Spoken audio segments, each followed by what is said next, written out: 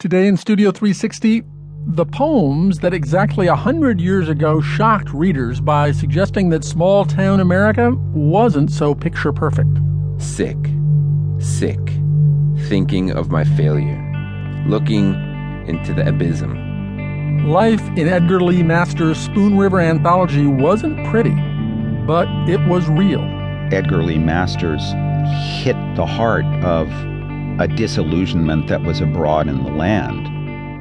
And the young singer-songwriter Mackenzie Scott, who performs under the name TORRES, turns her Southern Baptist upbringing into some of the most thoughtful rock and roll around. I'm just trying to take this new skin for a spin. TORRES plays live here in our studio. That and much more is ahead this hour in Studio 360 from PRI and WNYC. Right after this.